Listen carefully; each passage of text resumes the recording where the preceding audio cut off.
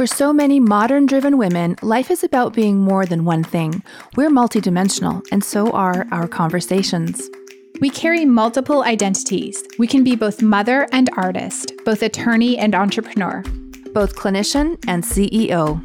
both humble and proud. Life for women like us is about both, about all of the above. It's about the and. Our stories are the stories of so many of you. We wanted the freedom and flexibility to live life on our own terms, and we felt the pull to be more present with our families. But we still felt drawn to contribute, to build, and to create. And we wanted to establish financial security for ourselves and our children. For us, that looked like founding software companies, but for you, that may look different. Our mission is to help other smart, conscious women build and grow businesses on the internet. Starting up online can be overwhelming and isolating, but it doesn't need to be. Join us for honest conversations about what it really means to grow an online business that aligns with your values and adds something meaningful to the world. I'm Sandy Connery. And I'm Jenny Barcelos, and you're listening to the And She Spoke podcast.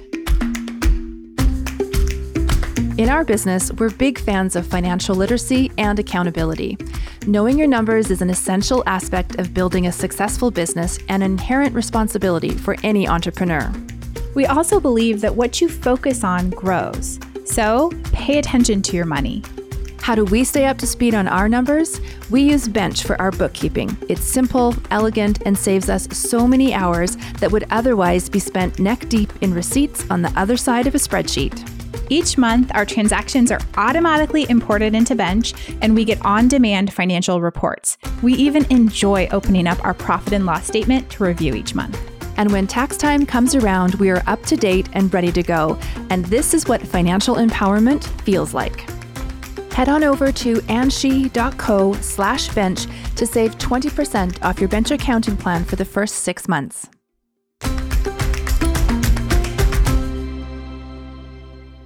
Welcome to the And She Spoke podcast. Today we spoke with Devon Brooks, one of the most inspirational entrepreneurs we've ever interviewed. Devon defined a new market category, co-founding Blow, the world's first and largest franchise chain of blow-dry bars. The company now spans 4 countries with over 130 locations and has collaborated with international mega brands like Mattel, Guess, Topshop, and Gwyneth Paltrow. True to her knack for shaking up industries, Devon is now growing her second venture, Sphere, a full-service marketplace software platform designed to make personal and professional coaching more accessible with a gym-like membership experience for individuals. Sphere's mission to support consciousness in the world by democratizing coaching has attracted backing from leaders at Lululemon, Thinx, Headspace, and Viacom. Her team works remotely and is located all over the world, but Devon is a fellow Canadian and lives with her 2 young kids in Whistler, BC. And of course, living in Whistler, she does a lot of mountain biking, which you'll hear her talk about how important that activity is to her sanity. I know you will love this interview with Devon Brooks. Enjoy. Well, welcome, Devon, to the podcast. We are thrilled to have you. Thank you. I'm happy to be here. I have a little bit of a tickly throat, but nonetheless, you can hear me. So that's good. We're in business. It's all good. So Devon, introduce yourself to our audience. Who are you and what do you do? Sure. So I am a mom of 2. I have a 4 and a 6-year-old. I'm based out of Whistler, BC. I run a company called Sphere. We are kind of like the ClassPass of personal growth. So we are a marketplace platform that connects people who want to grow with certified, trained, specialized coaches. We call them guides, to support them for coaching sessions, all digital, completely remotely. And we've been doing this now for a little over a year with our public product. It's been extremely exciting. And my journey to that started with my first company, Blow Dry Bar, which I started when I was 20 years old and was really sort of catapulted into leadership, which brought me to coaching, and coaching brought me to Sphere. That's a lot of leaps into that. So what made you start a blow dry bar at 20 years old? Yeah. So I was raised by entrepreneurs. I didn't come from a household where we were motivated to become doctors or lawyers or accountants or any of those incredibly important and noble occupations. It was really, my exposure was all through looking at opportunities and finding places to solve problems and then solving them. So that was really all of the exposure I had ever seen. And it was very natural for me as a result to I want to start businesses. And my mom and I had been sort of batting ideas back and forth for a couple of years, probably since I was 15 or 16, business ideas that we wanted to start together. And most of them were sort of subpar or great. But then when we came down to logistics, we were like, oh, this is not quite the thing that's going to light us up. Or I love this opportunity, but it's not our business. And one day we were on the phone and this idea came between her and I that there was sort of these awesome speedy offerings for things like manis and petties, but that women had to really pay so much and take so long to get great hair, great styles. And at the time, salons were offering blow dries. That was the only place to get a blow dry was a salon unless you were in your own home. And they were extremely expensive. They took too long. You'd often be there for an hour to sometimes 2 hours for a wash and a blowout, which is ludicrous. But it was because they weren't optimized for blowouts. They made the most of their margins for cut and color. And so it made sense that they charged too much and took too long. So we realized that there was this huge opportunity to streamline that service and then create an experience around it, which is why we called it a blow dry bar. And there was really specific design considerations that went into that. It was all around creating an experience that was uplifting and yielded confidence for women.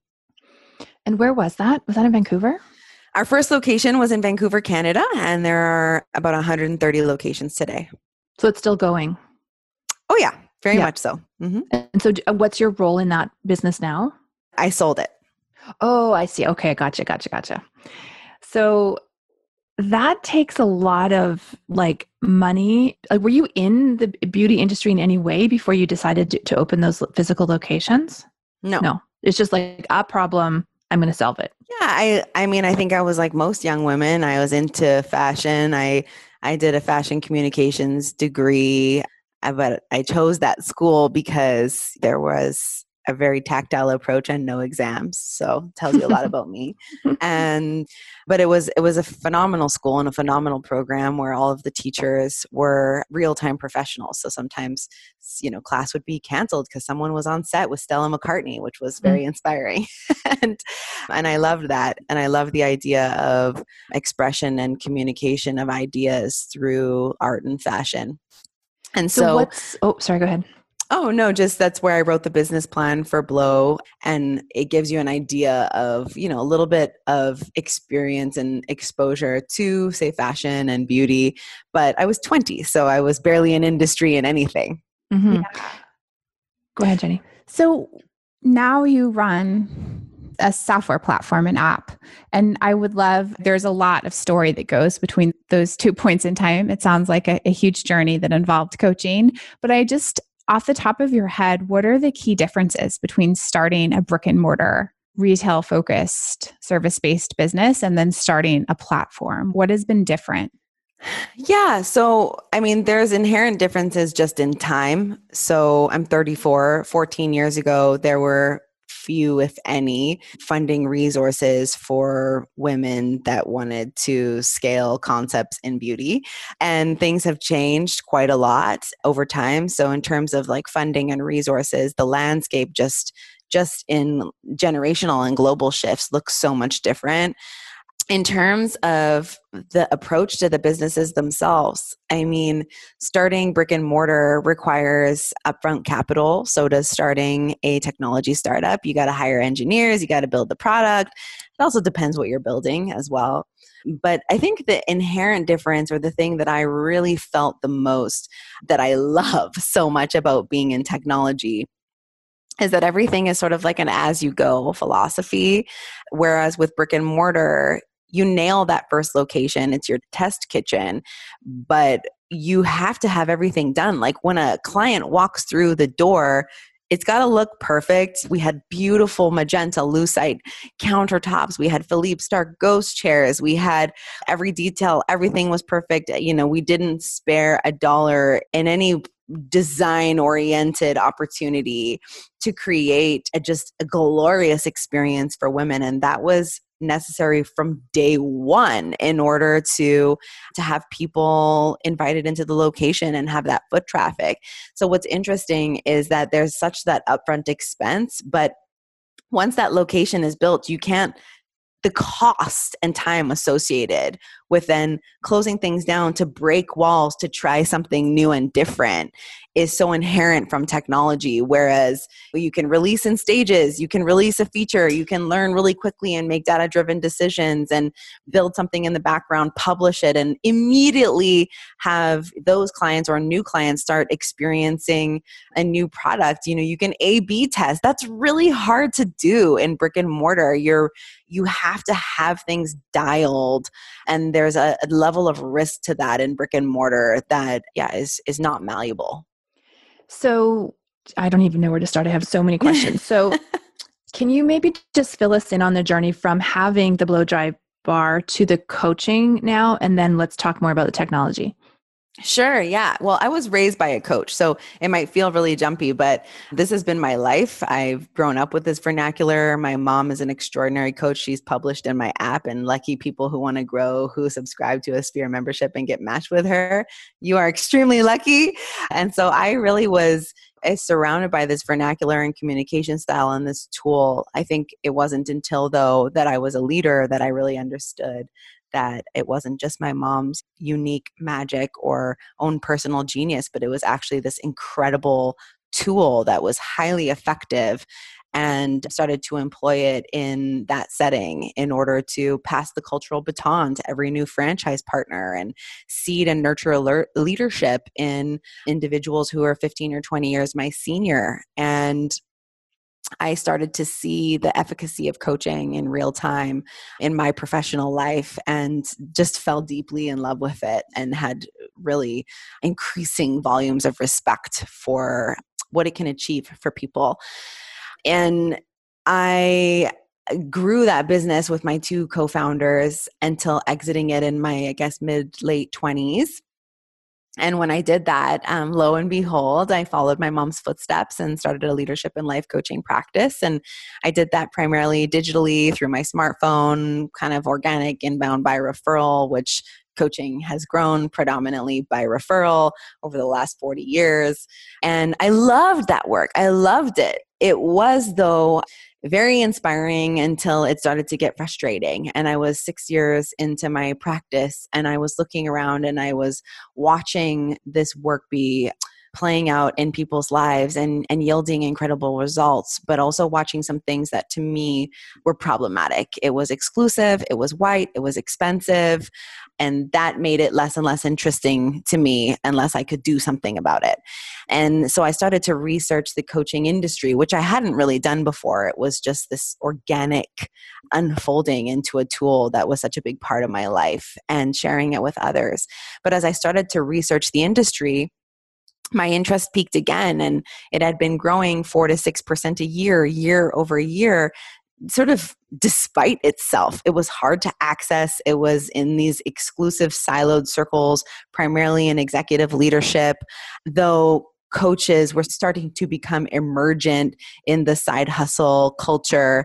And I was watching this growth without really any accessible platform, tool, experience, brand that actually educated people on what this was and made it easier, more affordable for them to access, so that this tool that has been proven to support social and emotional intelligence could actually make a greater impact beyond the limited circles that it had touched, even though it was already a multi-billion-dollar industry. So it was another opportunity like Blow, where there was historical data and success with a service or product that I felt was just improperly packaged for really like widespread cultural adoption. Mm-hmm. So you had this set of realizations and you decided you wanted to do something about it. What was your first step in building a technology platform? Well, at this point, I had had a really successful brand and business under my belt, and that made wanting to start something new just a little bit more accessible than it would have been to start a technology company as a non-technical founder had I had no prior and particularly notable business success. And so my first step was to put my idea on paper, which I did at 2:00 in the morning while my babies were sweating all over me in my bed. And I put it on paper, started to map out the concept in terms of pricing, problems, that sort of traditional format that helps us really make sure that we are solving the problems and seeing the opportunity clearly and coming up with something that is unique and innovative. And then I told a couple of people about it, and I made sure that those couple of people that I told were people who were in the space, who had very impactful perspectives on well-being, coaching, peak performance, and global trends as it relates to self-improvement. So some of those people were the COO of Lululemon, the head of coaching at Marcus Buckingham. I went to just a handful of people who had really unique understandings, and I started to get really powerful feedback on the concept that yielded investment from those people as well.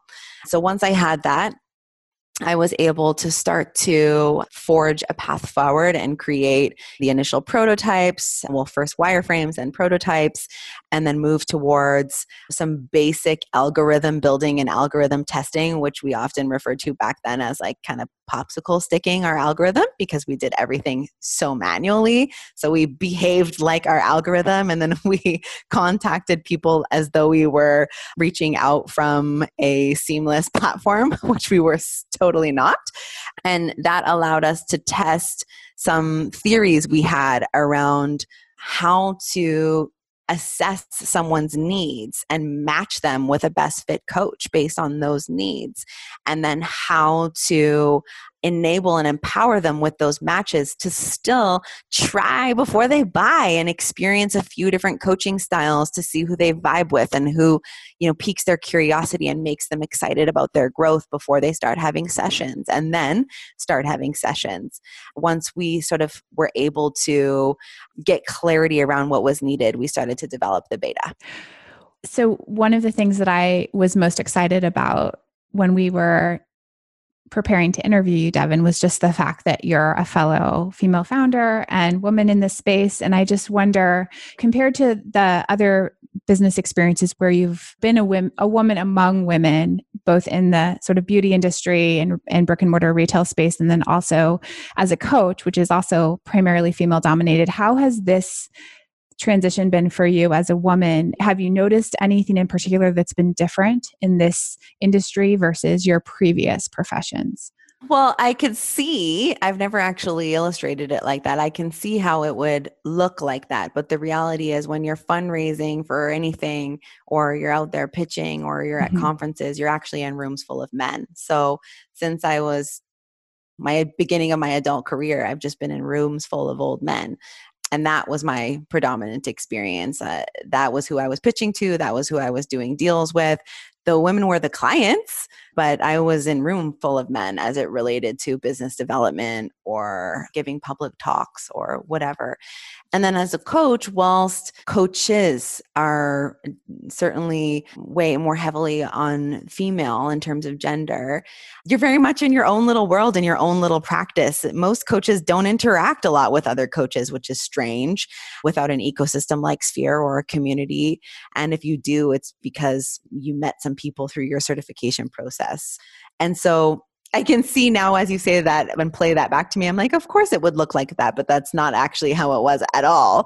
And so for me, starting this business, I never looked at it through the lens of gender. I already knew, because I had been in business since I was 20, that experiencing things or building something in the world was inherently harder as a woman.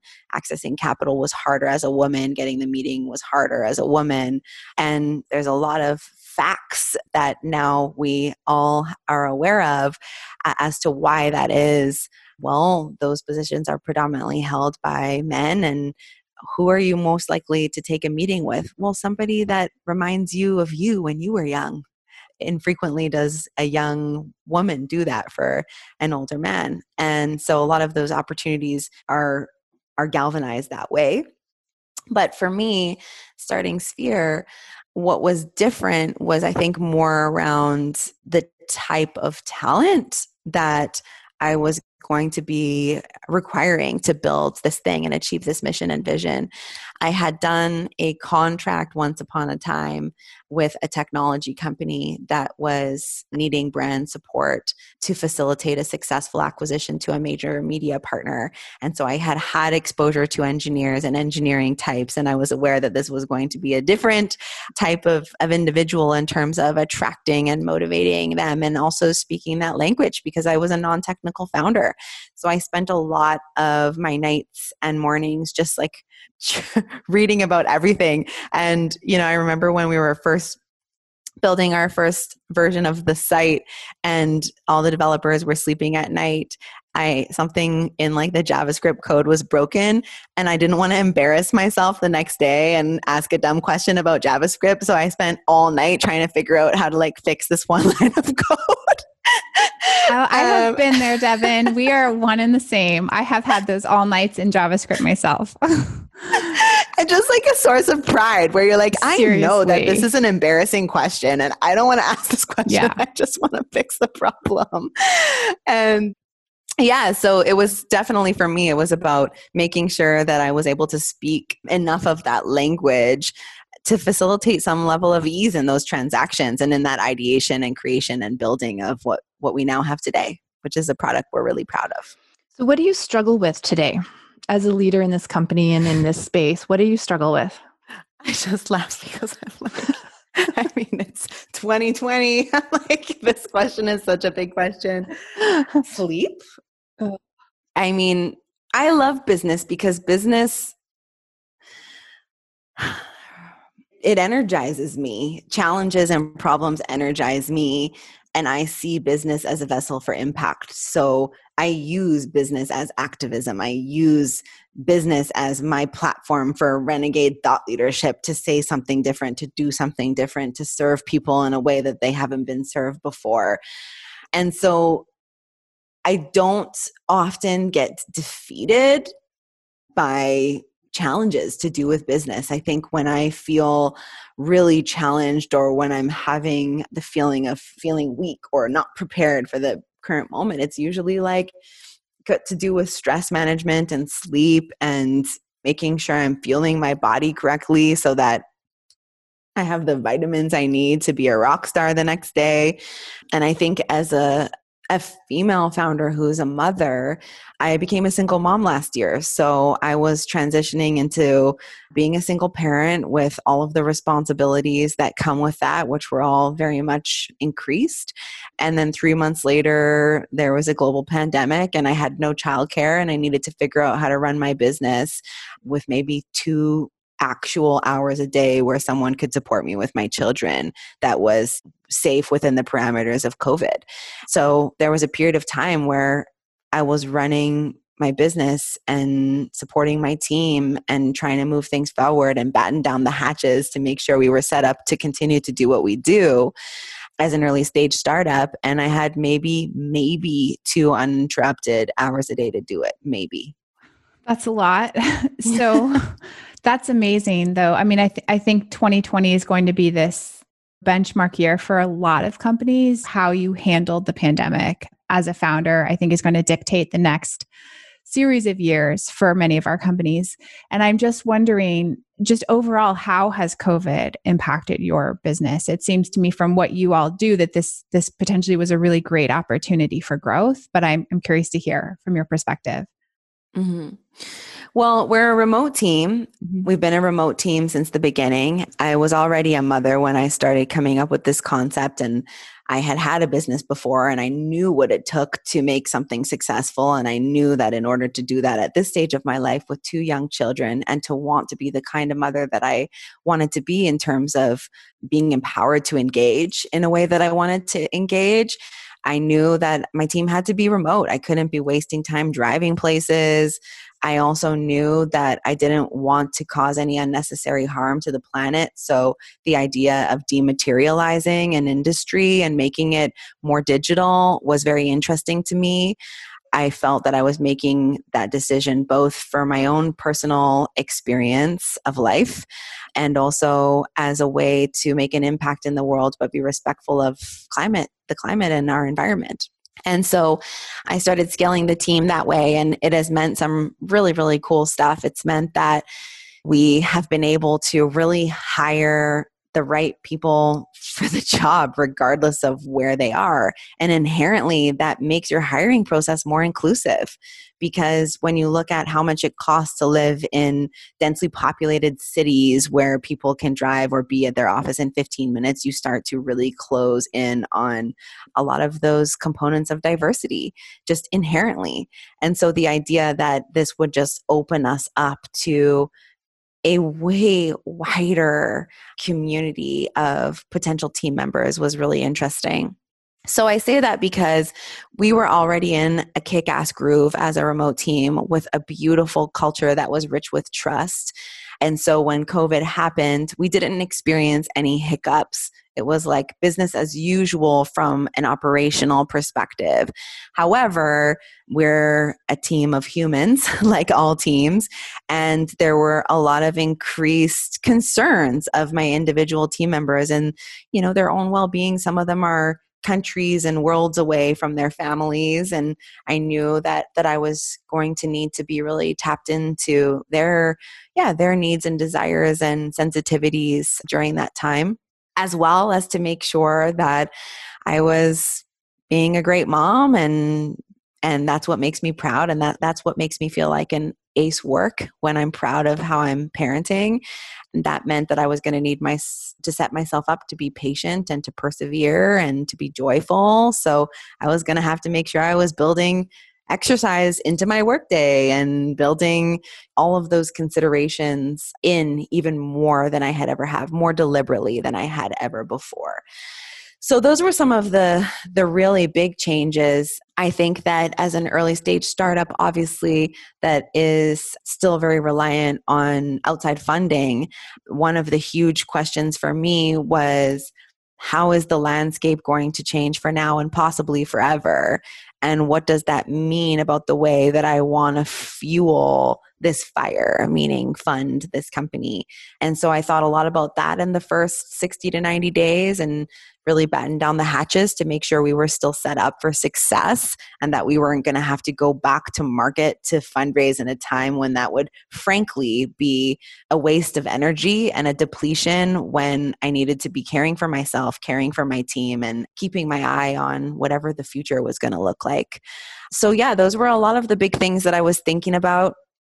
But in terms of how the pandemic has influenced how we work and how we operate as a team, I think it just doubled down for us on what was already there, which was a lot of trust and love between team members, a lot of desire as a result to empower each other as individuals, to make sure we're all understanding and in agreement that we are responsible for managing our own experience in the world. And that means if you're stressed, you say so and you do something about it, and you ask for the space that you need to take care of that stress or to not be tired, whether that's get some sleep in the middle of an afternoon or close your computer and go for a 2-hour hike because the sun is shining. And so it just placed even more emphasis on that, I think, as a team. That's beautiful. I loved that explanation of how you handled it with you and your team. That's amazing. It's so fascinating to have these stories come out. Like, what was your 2020 like? And it's just all over the map. And I love how you really concentrated on yourself and your team's well-being to navigate this new world. So thank you for sharing that. Jenny, do you want to do Join Hustle? Yeah. So Devon, thank you so much for sharing so much of your experience with us and our listeners. And I know that it takes a lot of vulnerability to kind of answer these questions. So thank you for that. So we end every guest interview with a joy and a hustle. So we ask you for one thing that's been bringing you joy lately that you'd like to share with our listeners, and also a tool that you love that could help our fellow listeners hustle in their business. Mm-hmm. So my joy in recent months has been mountain biking. often alone, but also with my children. And I fell in love with it this summer, downhill mountain biking. And for me, it was like the mental challenge. My brain needed a new challenge. I'm also learning the drums now. So I would say like, those. What do you mean? Like what kind of drums? Like drum rock? set? Yeah. How does one learn drums? Like, are you getting lessons or like some? Yeah, my mom friend is teaching me what she's learned since the beginning of the pandemic, and now she can play a couple Metallica songs. And oh my God. I went into her garage, and I was just like, "This is exactly what I needed to just slap some things and make it sound beautiful." It is. It's like it is an attraction to being able to use and stimulate my brain in different ways. Mountain biking, it was hitting those obstacles and like upping the rock faces I was able to do week to week. When I first started, I didn't think I was going to be able to do a rock face. And 30 days later, I'm like crushing a 7-foot rock wall and then a 12-foot rock wall. So those things bring me so much joy because they remind me that I'm brave, that I'm full of courage, that I can tap into that whenever I want. My hustle and something that might support other people's hustle is, I think, one of my tactics for making sure that I can do the thing each day that actually drives my business and me forward is time blocking. I am a lovingly ruthless time blocker, and I will say no to any and all things that don't allow me to do what I've allocated and dedicated myself to in that window of time. At first, it's really, really challenging because everything is important. Everything is important. And especially when you're the CEO, everything is important. And so it's therefore really critical that you're able to get your eagle eye on elevating and navigating through everything that has surfaced itself to you as being the thing you need to do next to what is that one to a couple things that if you do them today, it sets you up and tease you up to knock it out of the park tomorrow or in a month or in 6 months. So time blocking for me is huge. And of course, I mean, the best coaches have coaches. So you got to believe that I use my app. And can you just tell us on the time block? It's so funny they say that because we're having these conversations on our team right now about this. Do you block a time just for you, like focus time that is just for Devon to do her work? Tell me how you use time blocking. Yeah, I time block everything. I time block my emails, my bike rides, my lunch.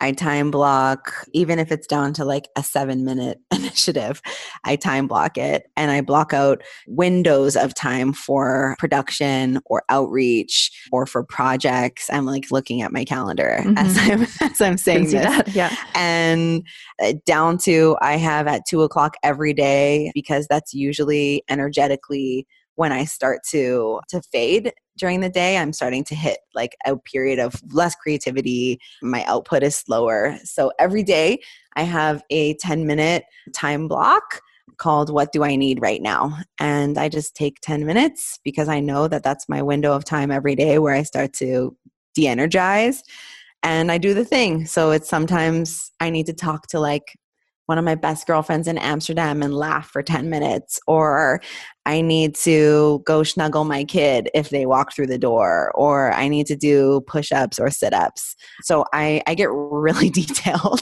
about my days, and that has been extremely empowering as a working parent, a working full-time single parent. Yeah, that's awesome. Thank you for sharing that. We're in the process of figuring all that stuff out. It's so fun. It's a hard transition. So if people need a coach or are a coach and would like to learn more about Sphere, where do they go? Yeah, go to sphere.guide. Whether you are a coach who's considering wanting to be a Sphere guide and be a part of something bigger and a part of our mission of democratizing coaching, or whether it's because you are hitting a new milestone in your life and you know that how you got to where you are isn't how you're going to get to where you're going next. Go to sphere.guide and download the app, and I'll meet you there. Awesome. Thank you so much for the time today, Devon. Thank you both. Ready to go from, I really want to build an online business but don't know where to start, to, wow, I've just sold my first digital product. That's exactly what we're going to help you do during our free Become an Online Teacher course. We've created a simple 5-day email-based course to teach you everything you need to get started as an online teacher. By the end of the week, you'll have a digital product that's mapped out, priced, and ready to offer your community. Head over to soulful.mba/teacher to sign up. It's totally free.